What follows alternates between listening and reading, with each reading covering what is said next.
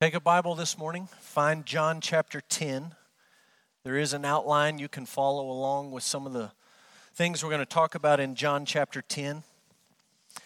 This morning, as we come to the end of John 10, we reach sort of a natural breaking point, a natural transition spot in the Gospel of John. The end of John 10 marks the end of Jesus' public ministry. And when we pick back up in a few weeks in John 11, everything moving forward is really in the last days, the last few moments that Jesus spent on earth, which means after this Sunday, we've come to a good place for a break. And so we're going to take a break after this Sunday, beginning next Sunday.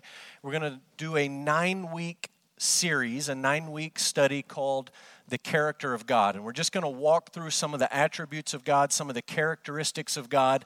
These are the 9 that we're going to look at. It's not the only 9 you could look at, but we're going to talk about holiness, self-existence, sovereignty, goodness, faithfulness, power, patience, wrath, and love. And that series is going to take us all the way up till we have our marriage conference at the end of February. The Sunday after our marriage conference, we're going to have Dr. Danny Aiken preach for us that Sunday morning, and then the following week we'll pick back up with John 11 right where we left off. Some years we break at Christmas and we do a Christmas series or a Christmas study. This morning we're not doing that. We're just plowing through the Gospel of John, and the passage that we looked at last week and this week is a perfect fit for Christmas. And so let's jump in John chapter 10. I mentioned this last week. John 10:22 refers to the Feast of Dedication. Sometimes it was called the Feast of Lights. Popularly today it's called Hanukkah. And I told you last week that I wasn't going to say a lot about this particular feast, but it really ties in with what we're going to look at in John 10. So there's a lot of amazing pieces to this story, and I'm leaving a lot of them out. I just want to give you the sort of the big picture idea of the Feast of Dedication. You won't read about it in the Old Testament. It hadn't happened yet. The event that it's based on hadn't happened yet. It happened in between the Old Testament and the New Testament. It all started in about the year 170 BC. 170 BC, Alexander the Great had died. He had conquered the known world. He had died. His empire had been divided into 4 parts, and a Syrian quote-unquote general/king had taken over what we would call the Promised Land or the Holy Land.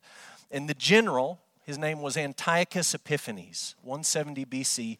He marched on Jerusalem. He loved Greek culture, and he tried for a while to get the Jews to adopt Greek culture and all of its religion and all the pieces of it, and they were resistant. And finally he had enough, and he marched on the city, and he conquered the city. It was catastrophic for the people who lived in Jerusalem. Many of the people who survived the siege were taken into slavery.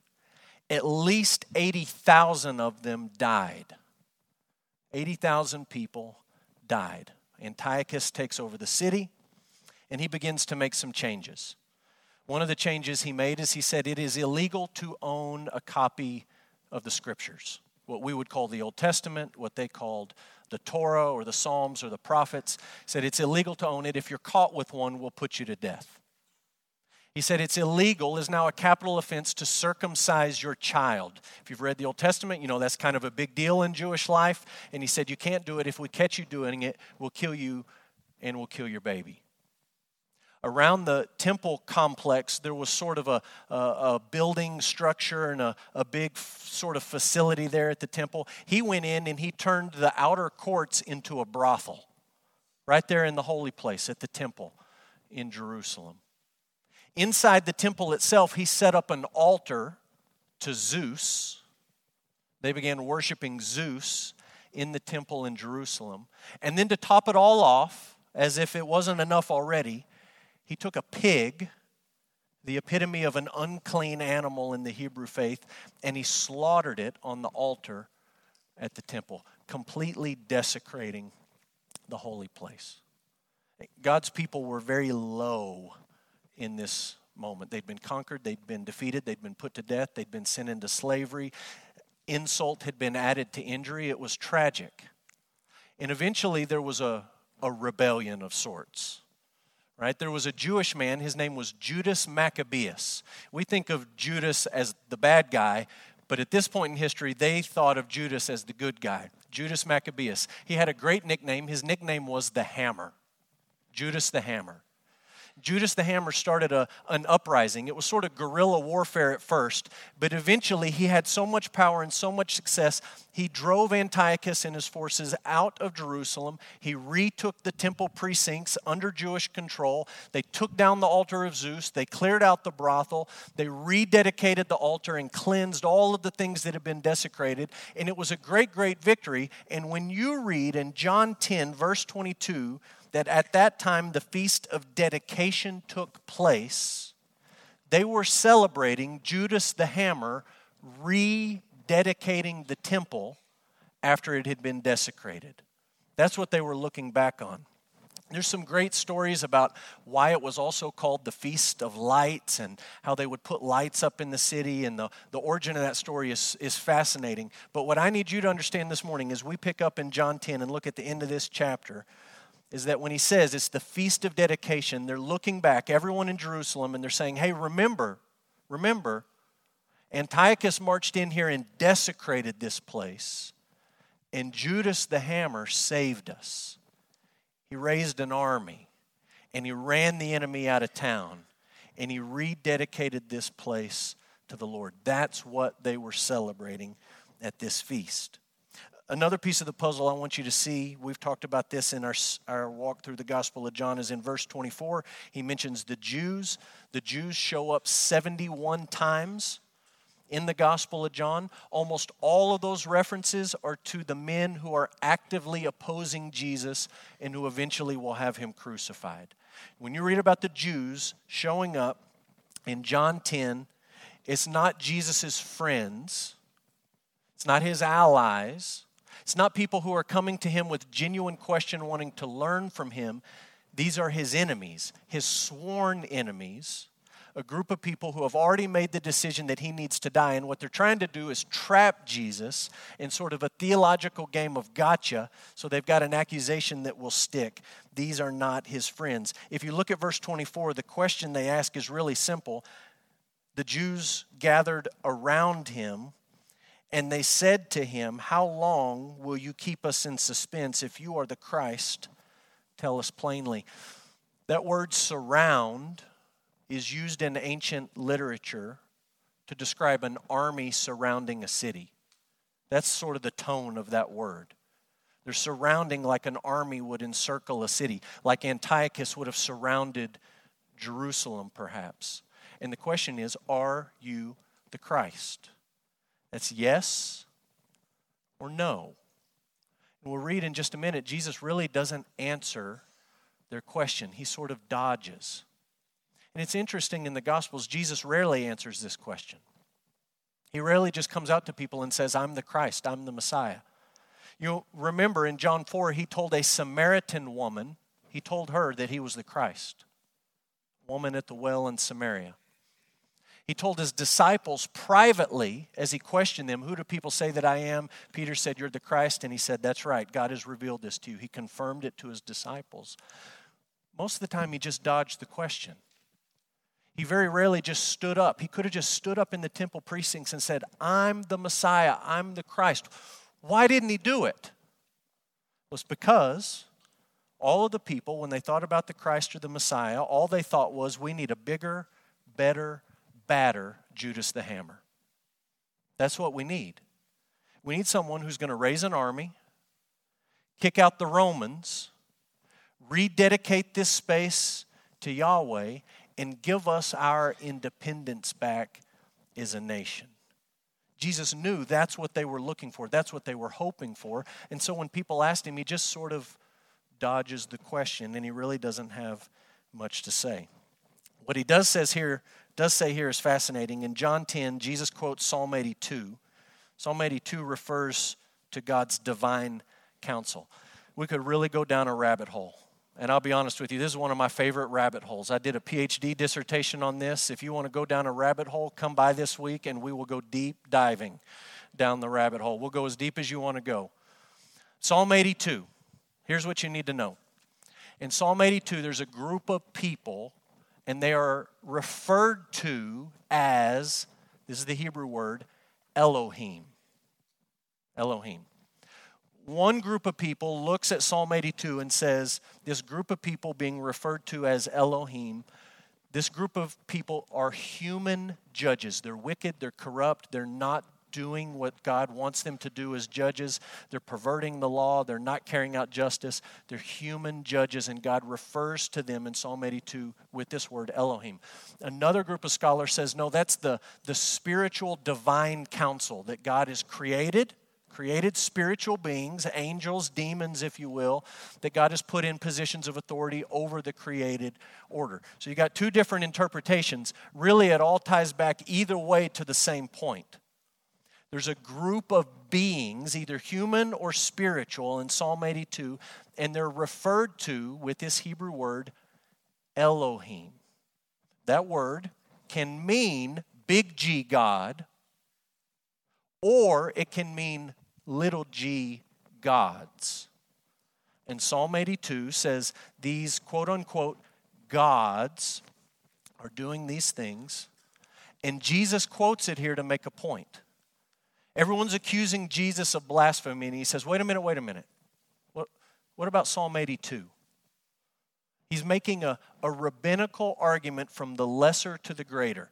And he says, what about Psalm 82? In Psalm 82, there's a group of beings referred to as gods, Elohim. And the scripture can't be broken. That's not a mistake. That's in your scriptures. He says it's in your scriptures. And if that's there, here's the Jewish rabbinical argument. Jesus says, essentially, how much more fitting is it that I be called the Son of God, the Son of Elohim? If it's okay for God to call that group of people Elohim in that context to make a point, how much more appropriate that you look at me, the one the Father sent, and that you recognize me as the Son of God. That's not blasphemy. That's entirely appropriate. And we'll revisit that argument as we move through the passage. Here's the big idea, very simple. Perfect for Christmas. Jesus is the Son of God who saves his people.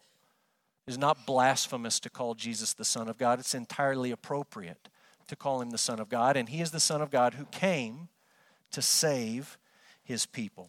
So we're going to read the passage and then we're going to jump in. John 10, beginning in verse 22, the scripture says, at that time, the Feast of Dedication took place at Jerusalem. It was winter. Jesus was walking in the temple in the colonnade of Solomon.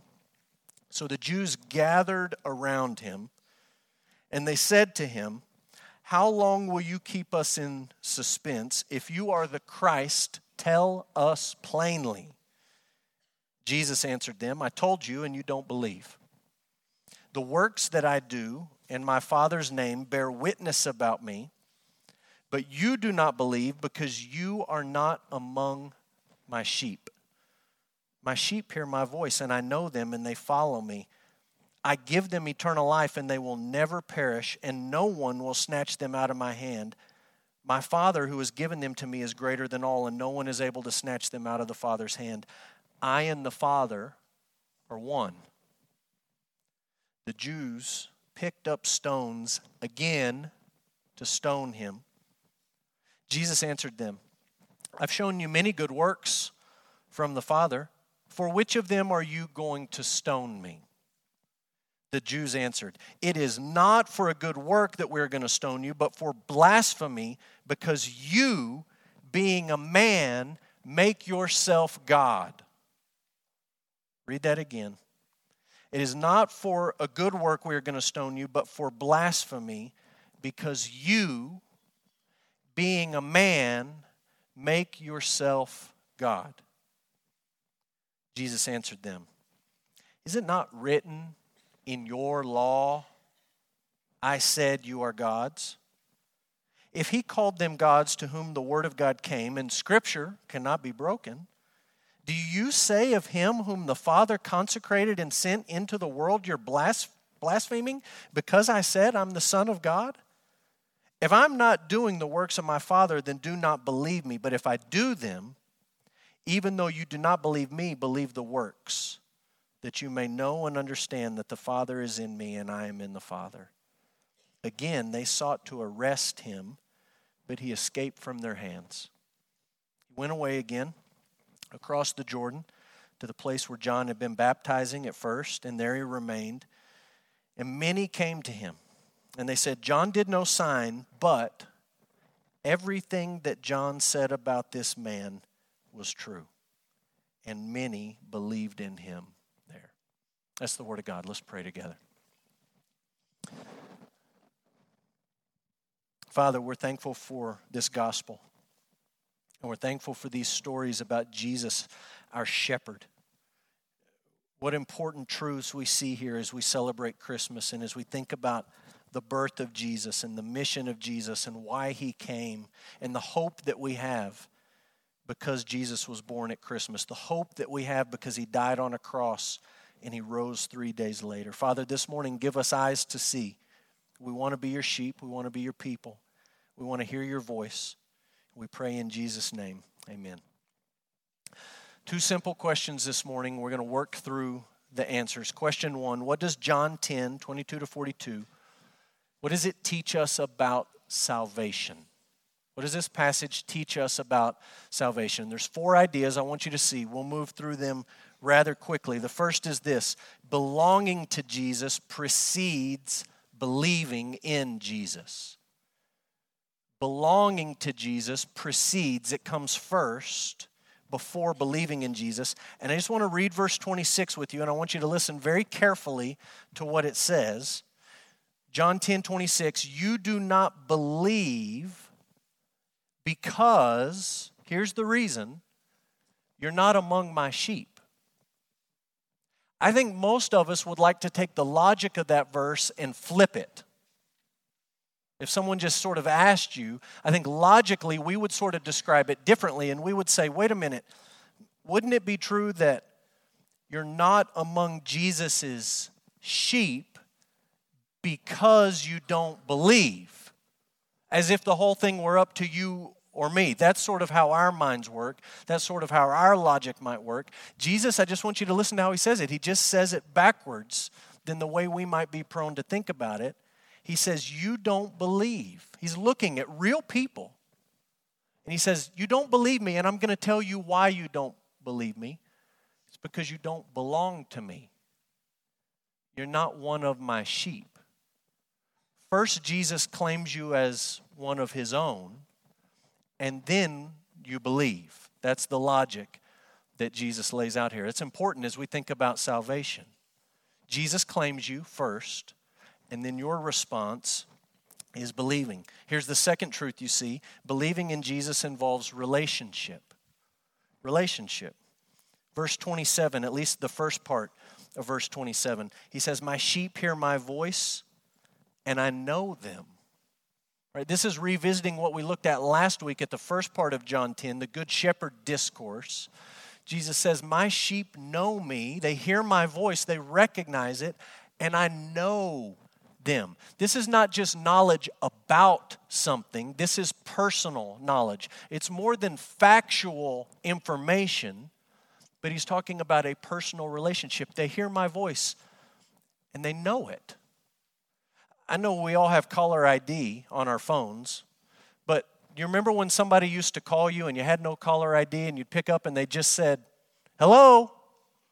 And you think, oh, who is this? I wish you'd just tell me who it is, because I'm just going to ask you, and then you're going to have your feelings hurt that I don't recognize your voice. Maybe that still happens for you sometimes. Occasionally, someone will call the church office and they'll buzz the call back to my phone and there's no caller ID, and I pick it up and someone says, hey! Well, hey, I'm glad you called. What's going on? Jesus says, my sheep, they know my voice. When I speak, they know. They hear it. It resonates with them. And they know me, and I know them. There's a relationship here. It's more than factual knowledge. Look, if you want to truly celebrate Christmas, it's more than sitting in this room and saying, yes, I believe those things happened in history. It's saying, I believe those things happened in history, and I know Jesus and he knows me. He's my shepherd and I'm one of his sheep. There's a relationship involved in salvation. Thirdly, there's discipleship. Believing in Jesus involves discipleship. Look at the end of verse 27. My sheep hear my voice, I know them, and they follow me. Right? Those who know Jesus, those who hear his voice, those who believe in Jesus, they follow him. Last week I had a great story. Charles Vivrette came up to me after the service. We talked about Jesus as the Good Shepherd. Charles has been a member at our church for a couple years, and when he was younger, he served as a missionary in Jordan. We talked last week about the Good Shepherd, and he calls out to his sheep, and the sheep follow him, and Charles said, man, I saw that. When I was serving over in Jordan, I saw that. He said, right where I stayed, there was this one particular shepherd. He used to come by daily, and he had his sheep with him. And he wasn't driving them from behind. He was leading them in the front, and he was talking to them. He was calling to them. And there they were, just right in a row, like little ducks crossing the street, just lined up, listening to the voice of their shepherd, following wherever the shepherd leads. And he says, not one time in watching this shepherd lead his sheep, not one time did those sheep get out ahead of him.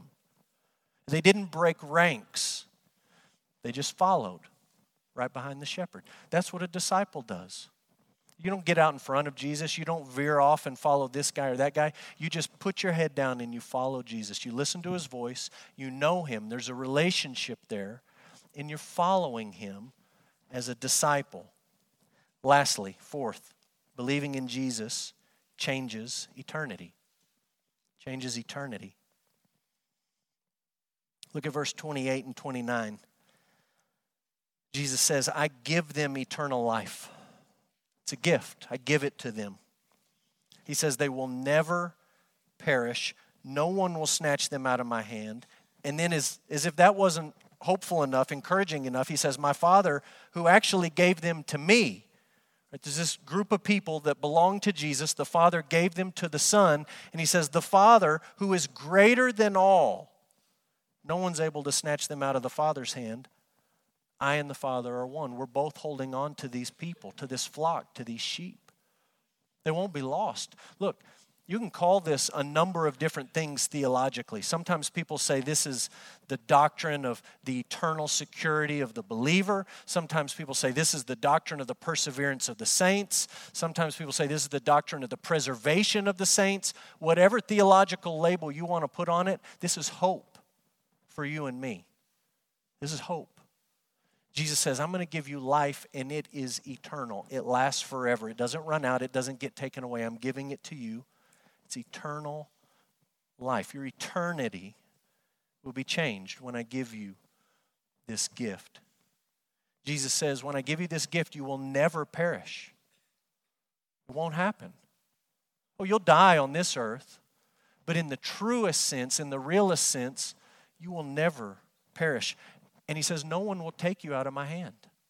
And the Father is holding on to you as well. No one will take you out of the Father's hand. He's greater than all. It's hope. Jesus is saying, believing in me changes your eternity. It doesn't just change Christmas 2019, but it changes forever. Question 2, what does John 10 teach us about Jesus? If we're going to have a relationship with him, it makes sense that we know some things about him. We believe some things about him. We embrace some things about him. And we'll start with this. Jesus is the Son of God, the second person of the Trinity. Second person of the Trinity. How many of you have ever heard the phrase, he or she drew a line in the sand? You ever heard that phrase? I'm drawing a line in the sand. Maybe your parents have said that to you at some point, or your grandparents. Hey, watch it, mister. Drawing a line in the sand. Don't cross it. You can look online, you can read in books about where that saying came from. I just want to give you one possibility. Some historians think this is actually the origin of that saying. In the year 168 BC, there was a Roman consul, forgive my Latin, named Gaius Popilius Laenas. Gaius Popilius Laenas. And he had to have a meeting with a guy around Jerusalem, and the guy's name was Antiochus Epiphanes. Gaius Papilius Lanus approaches Antiochus Epiphanes, and he literally takes his staff and draws a circle around him in the sand. It's a historical account. Circles him in, and he steps back, and the Roman consul says to the Greek general, "Before you cross that line, I need an answer." Here's the exact quote. "Before you cross the circle, give me a reply for the Senate." Here's what he meant. The Romans were flexing their muscles. They were the new kid on the block, and they were big and they were bad. And Antiochus was tough compared to the Jews, but compared to the Romans, not so much. And the Roman consul is essentially saying, look, you got a decision to make, and you got to make it right now. I'm going to take your answer back to the Senate. When you walk out of that circle, I need to know where you stand. Are you going to do what the Romans tell you to do? You're going to submit to us? Or are you going to fight us? You're going to bow up against us? I need an answer before you cross the line in the sand. He's calling him to make a decision. What I need you to understand is that when you read John 10, it's almost as if Jesus himself comes, puts a circle around you, steps back and says, now you know, and I'm going to need you to make a decision. Before you walk out of that circle, you're going to have to decide one way or the other. This is Trinitarian theology. I want you to look at John 10. The Jews in verse 31 picked up stones to stone him. They're ready to murder Jesus. The last thing he said is, I and the Father are one. Jesus replies and he says, I've done a lot of good works. I've done a lot of signs. I've done a lot of miracles. Which one of those are you going to kill me for? He knew that's not why they were going to kill him. He's just sort of poking the bear here a little bit. And they say, look, it's not because of the good works, verse 33, but for blasphemy that we're going to stone you.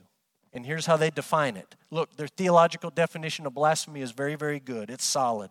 It's rock solid, you might say.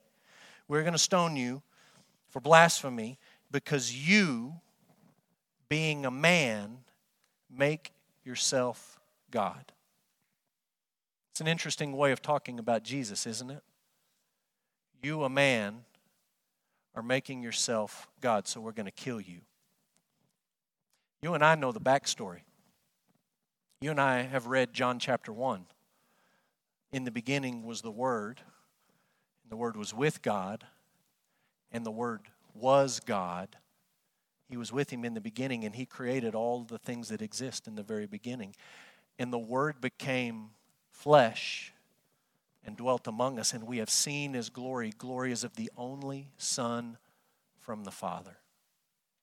What an ironic way to talk about Jesus. You, being a man, have made yourself God, when in reality, Jesus is God who has willingly made Himself human. They've got the whole thing topsy-turvy.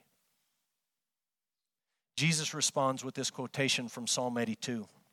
And essentially, he's sort of toying with them. Maybe strange for you to think about Jesus doing that, but that's what he's doing. He says, whoa, whoa, whoa, whoa, before you throw a rock. Psalm 82. That's straight from God. And in Psalm 82, God calls this group, you think they're angels, demons, you think they're human judges. He refers to them as Elohim. That wasn't blasphemy. It was okay for God to do that, to make a point in Psalm 82.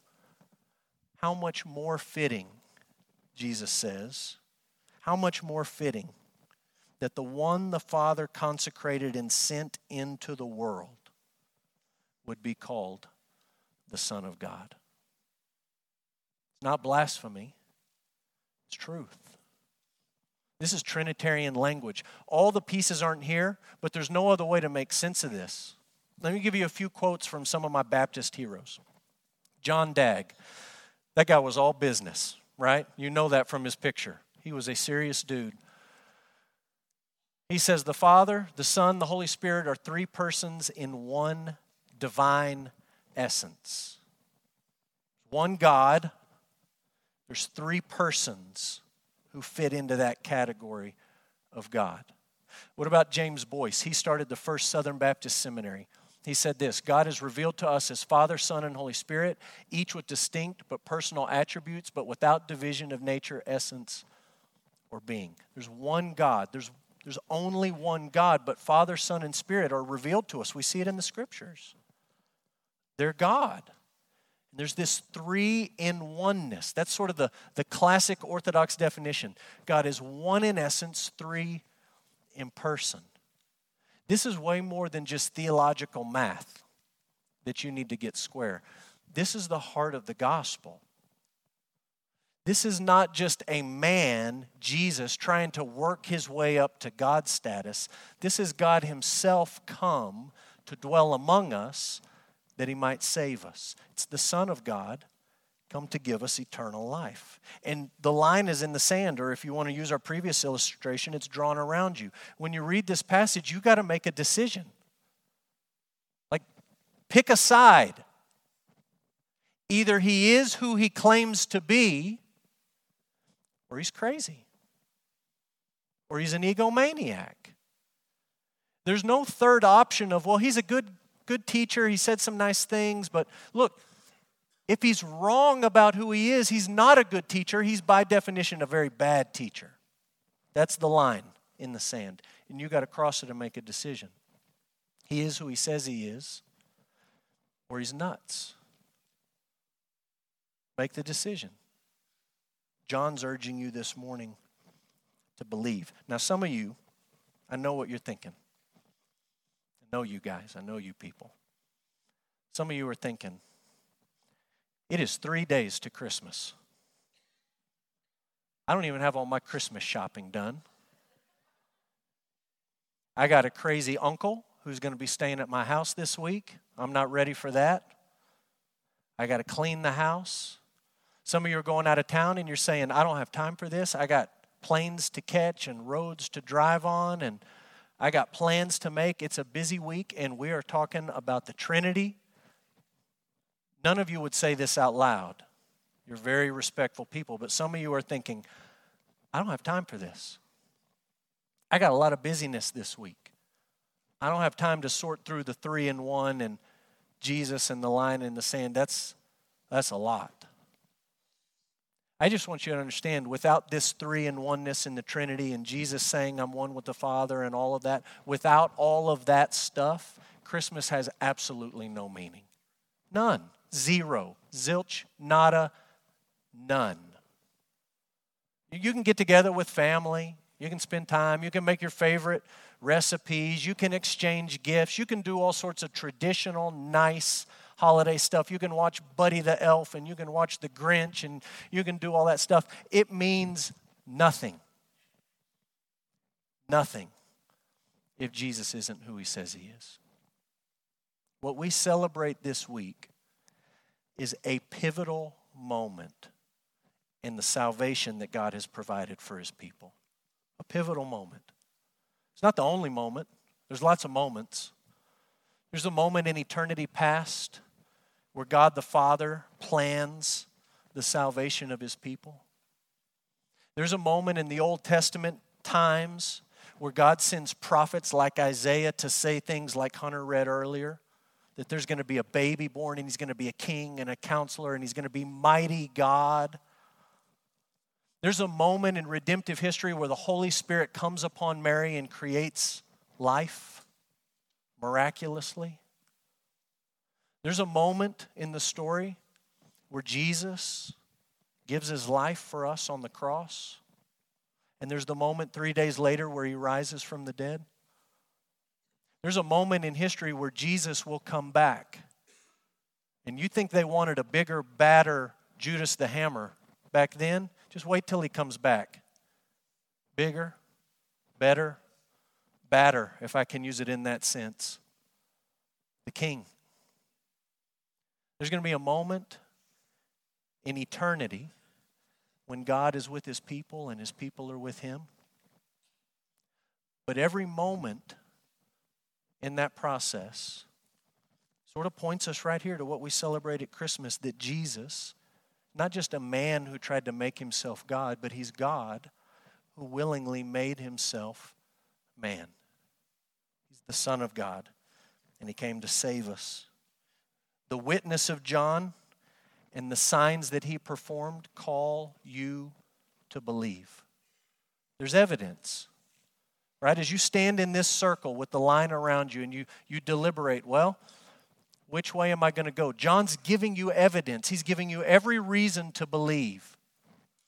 The witness of John the Baptist. Verse 41, these people come and they say, look, John didn't do a sign, but everything he said about this man is true. God sent a witness. His name was John the Baptist, and the things that he said about Jesus were true. We've read those things in the Gospel of John. The signs that Jesus performed. Look at this appeal Jesus gives his enemies. If I'm not doing the works of my Father, don't believe me. But if I do them, even though you don't believe me, even though you're not sure, think about these signs. Believe the works, that you may know and understand that the Father is in me and I am in the Father. Walk away from John 10. You walk away crossing the line in the sand. You can't walk out without making a decision. John's urging to you is that you would believe. Believe. If you walk out thinking, I'll delay the decision, I'll make it tomorrow, I'll make it next year, I'll make it after the holidays, I'm not sure about this, you've made a decision. The line is in the sand. John says believe. I want to pray for you as we end.